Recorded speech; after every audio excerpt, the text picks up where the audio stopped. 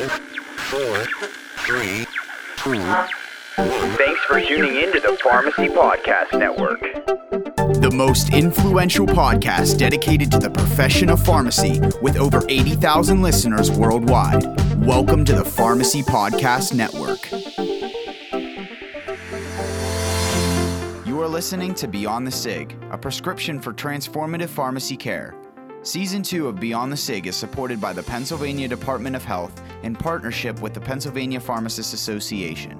Funding was provided through the Preventative Health and Health Services Block Grant from the Centers for Disease Control and Prevention.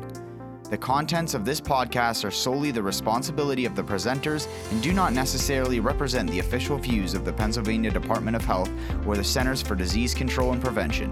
The Pennsylvania Pharmacists Association's podcast, Beyond the SIG, is a proud member of the Pharmacy Podcast Network.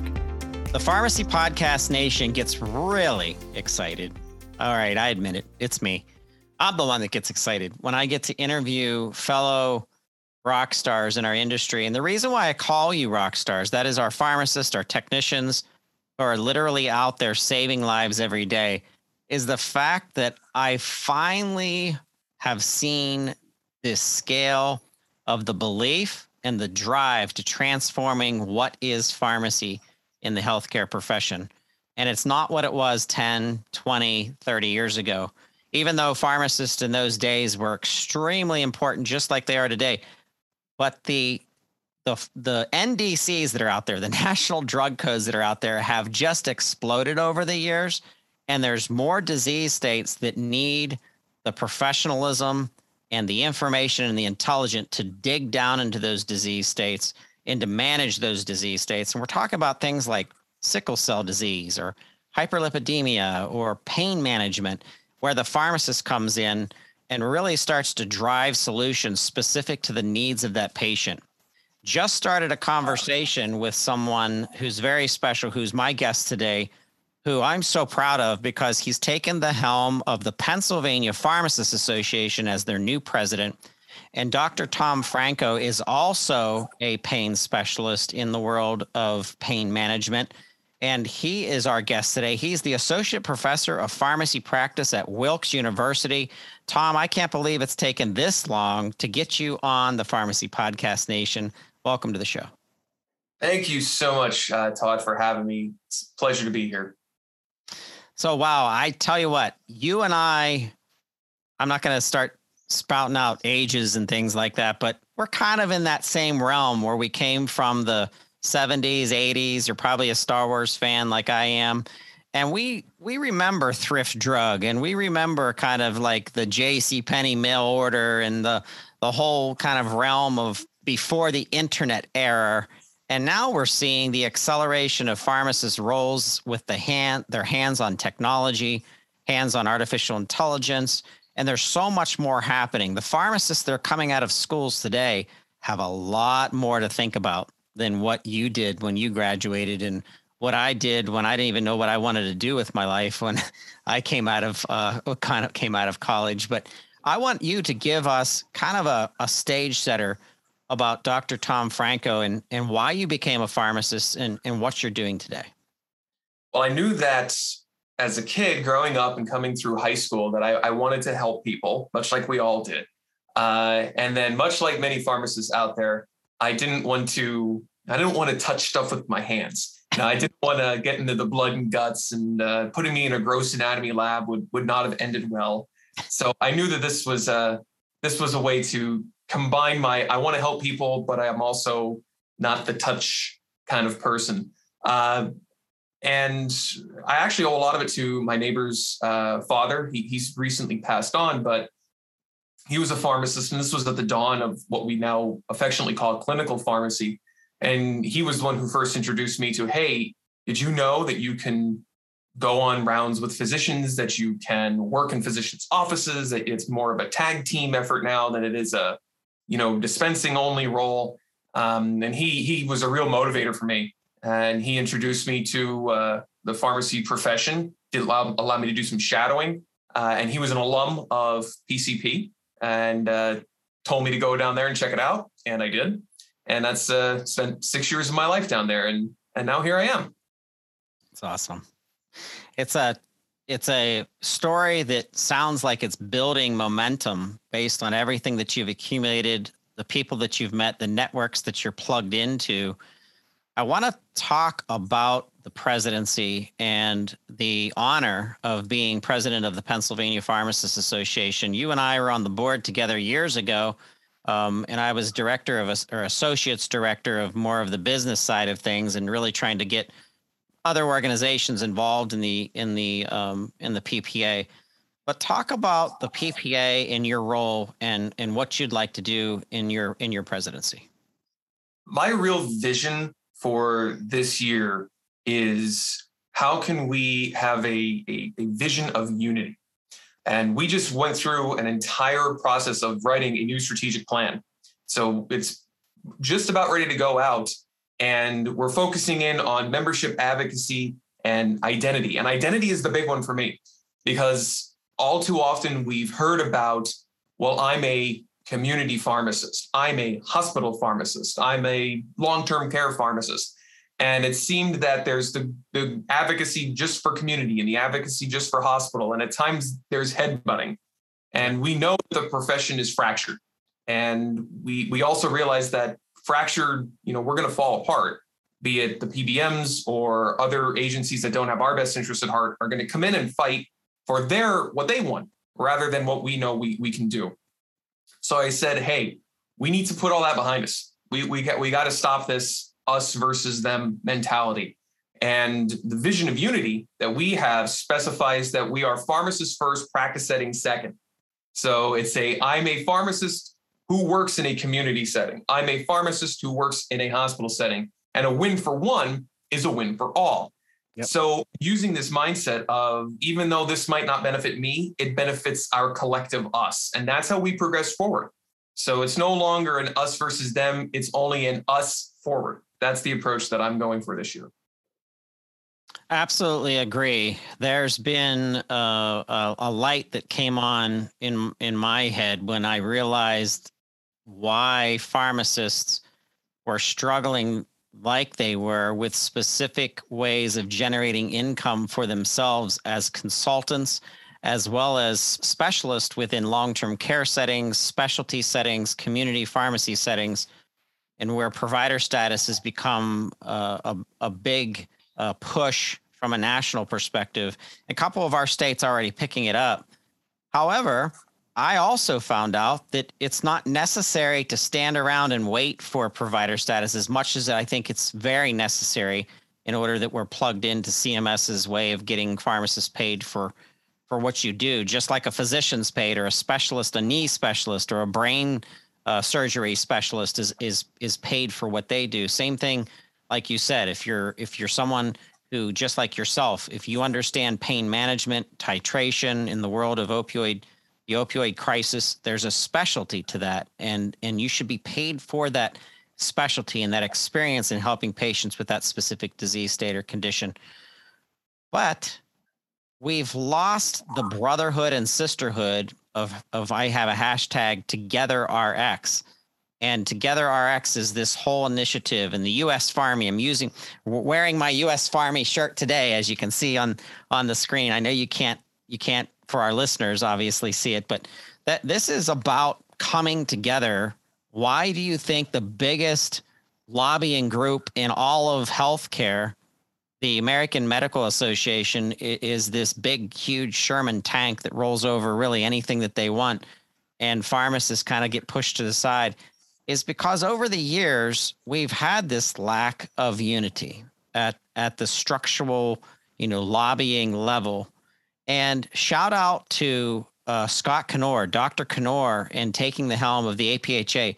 That man, God bless him, he has done so much crossing of the aisles. I've seen him working with Doug Hoy at the NCPA and Lucinda Main, and he is all about joining. And I think we're at the time in the history of our profession where pharmacists are waking up and realizing we're not going to change the provider status situation. We're not going to change the PBMs. We're not going to change specialty, opportunities. We're not going to be able to dig down into pharmacogenomics and take it over because it belongs in our tool belts. It doesn't belong in the belt of a physician.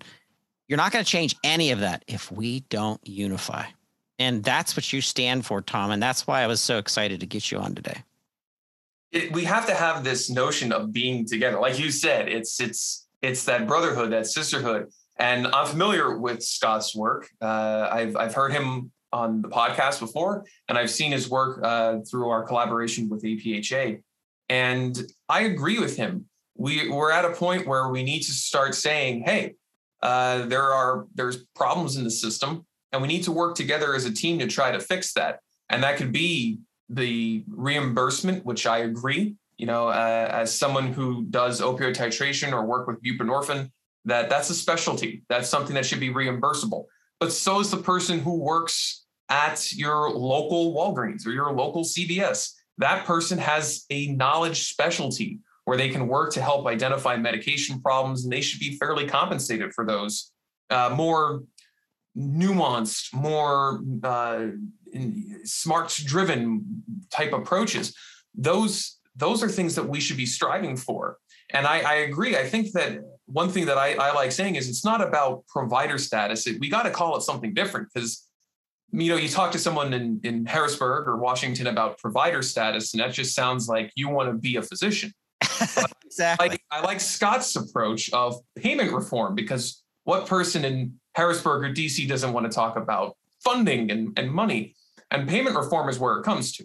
And that's something that we need to strive to work towards, because until we correct where the genesis of the dollar is, where's the incentive for a lot of these major companies to start getting behind changing? Why should they change to shareholder value?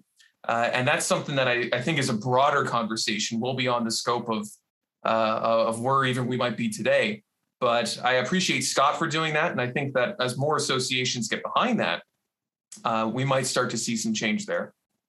I agree.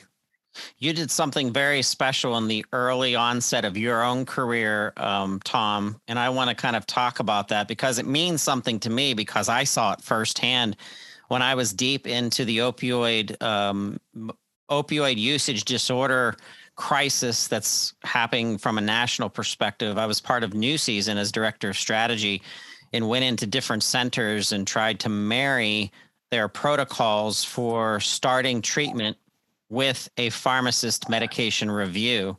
And it stuck with a couple of their centers, but really not enough, and it didn't accelerate. And then I had to dedicate, I was serving two worlds. I was serving my full-time job there, and I was trying to grow this publication. So 2019, I decided to go the way of the entrepreneur, and now here we are. But you did something very special with an outpatient medication therapy management clinic focusing on chronic non-malignant pain on the East Coast with Geisinger Medical Center in Danville, Pennsylvania.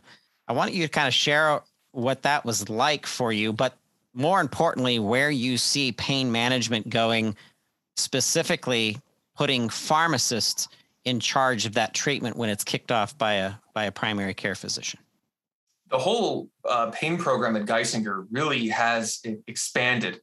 I've been with Wilkes now for 8 years. And over that time, I've seen what was a program that started at one site at their main hub in Danville grow to the entire Geisinger system. And it's pharmacist run, which is the best part.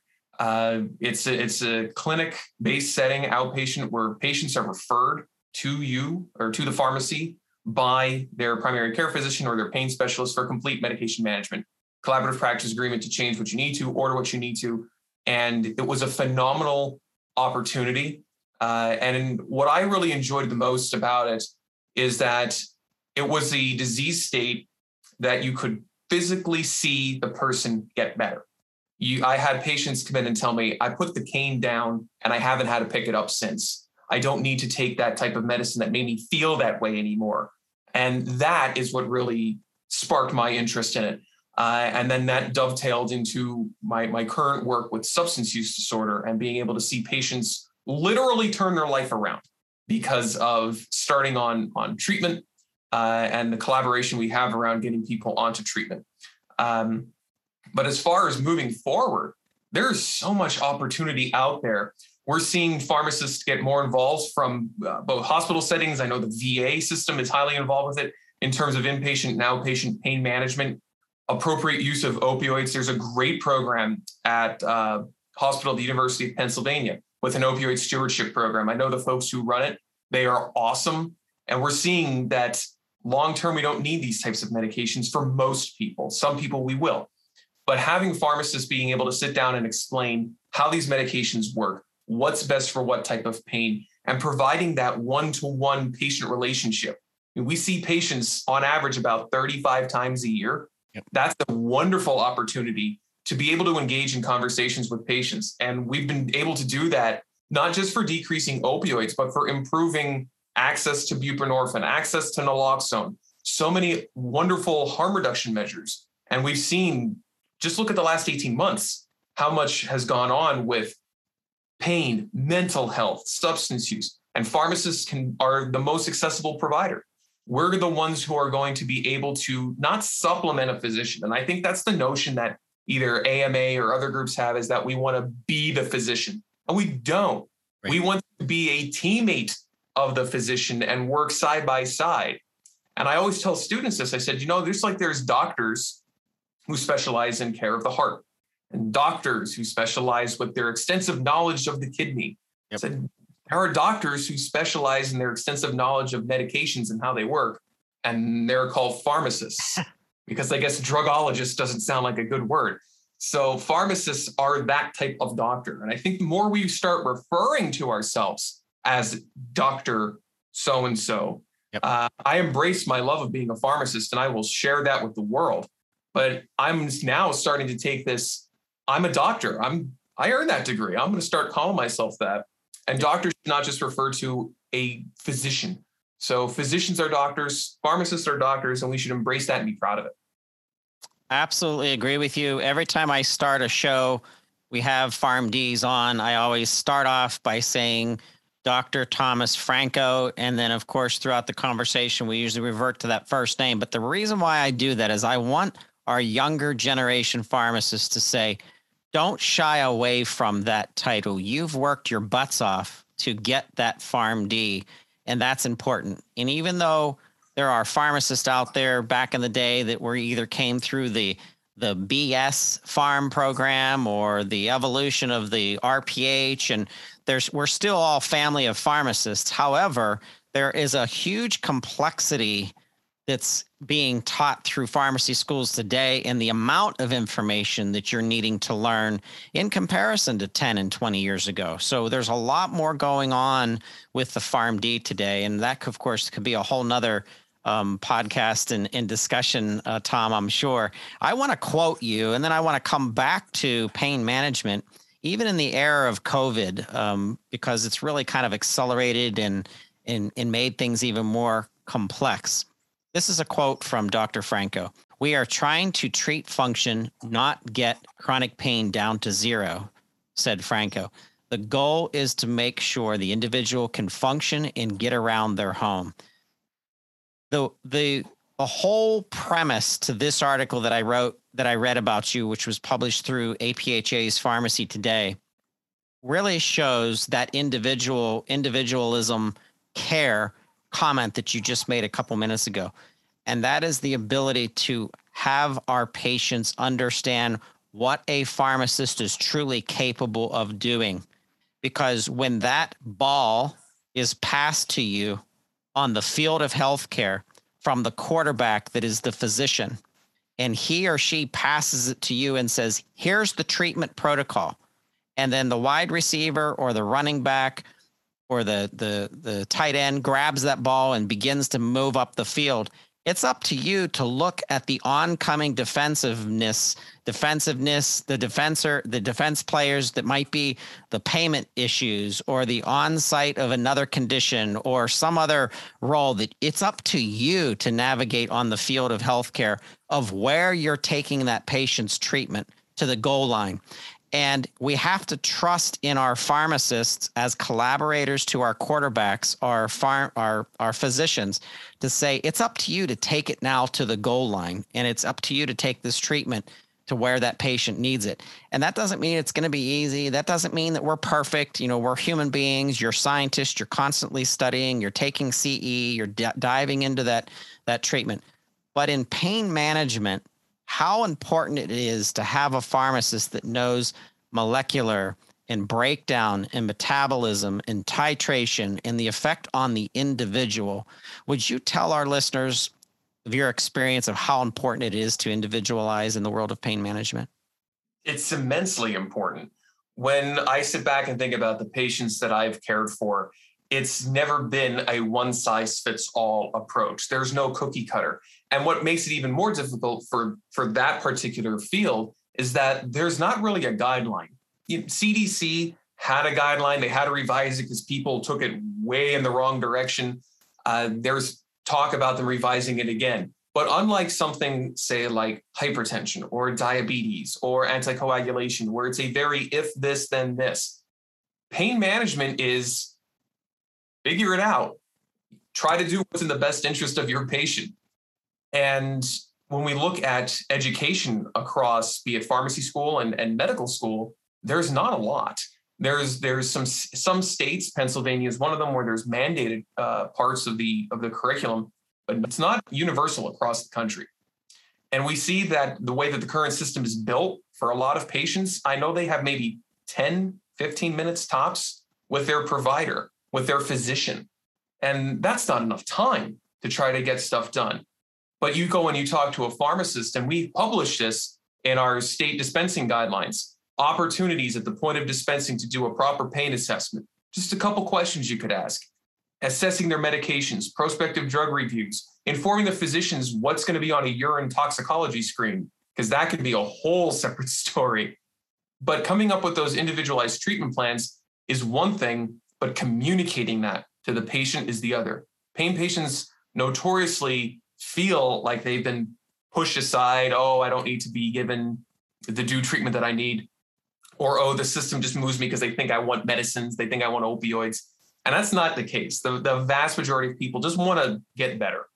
So having the opportunity to sit down and talk with them and provide education, set expectations, those are things that I spend the vast majority of my time doing with the patients that I see. And the feedback from the physicians is, we absolutely need this. And half the time it's, we didn't know we needed this. Yep. And now that we have it, we don't want to let it go. Yep. Water on the knee for a specialist that focuses on the knees. And that specialist is going to come back to the primary care and say, hey, this is what I think we should do. And just like you said, medication is no different. There's a medication impact on the patient. And from one person to the next, pain is such a moving target sometimes. I think I have a high pain threshold, but if I were in excruciating lower back pain, it might be a completely different story, depending on a pain in my arm or a pain on my foot or a pain internally to one of my organs if I was having issues. So that's where it comes into the pharmacist realm to really not diagnose, but follow up with the treatment that's in place to guide it on the field of healthcare to ensure that the individualizing that treatment is actually getting as much relief as possible. And I just think so much of what you're doing, Tom, in the realm of pain management specifically, because it can coincide with so many other things that are happening, whether that was an injury or whether it was something like sickle cell, which causes lots of pain in many of the patients that are going through that. Drug addiction can be extremely painful, and that's a whole complexity in and of itself. But this is exciting to hear you really diving into this particular sector. And for pharmacists that are out there that are interested in this, I want you to network with Dr. Franco. I'm going to put his link, his LinkedIn profile in our show notes. If you're driving, if you're cooking, if you're doing something that you're just listening, don't worry about it. Come back later to the Pharmacy Podcast Network and Nation. We'll have this out on social media, this recording. Please share this with other pharmacists and pharmacy owners, our community pharmacists, our specialists in long-term care. Tom, in wrapping up today's conversation, what would you like to say to the future pharmacists that are listening, our P3s and P4s and residents who are out there listening to this conversation right now? Best thing I could tell the folks who are newer or who are about to be, start their career journey is to not be afraid, get involved, and strive to be the leaders that we know you can be.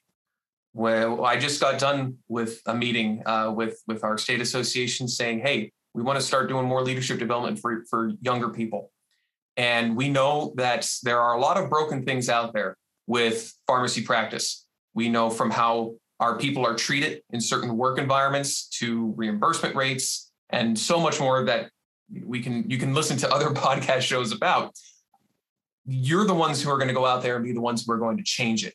And there are mentors out there who want to help you. There are people out there who want to see you be successful. You just need not be afraid to reach out to us. So get out there, get involved. We know you can change the system, and we're counting on you to help us do it. Tom, thank you so much for being my guest today. Before we go, I want to give a shout out to Victoria Elliott.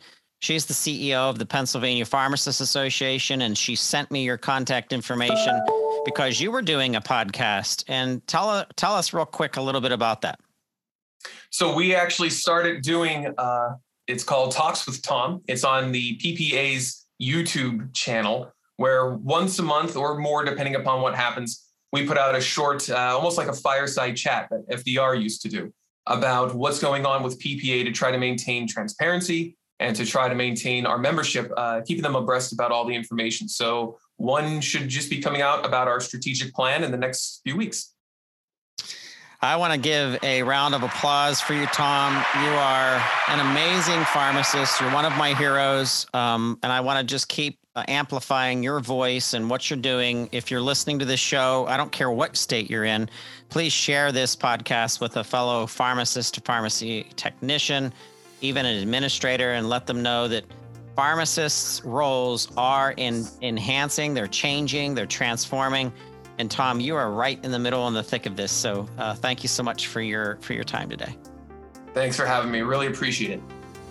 Thank you for listening to another episode of Beyond the SIG. Be sure to subscribe to this podcast and others on the Pharmacy Podcast Network on any of your favorite podcast directories.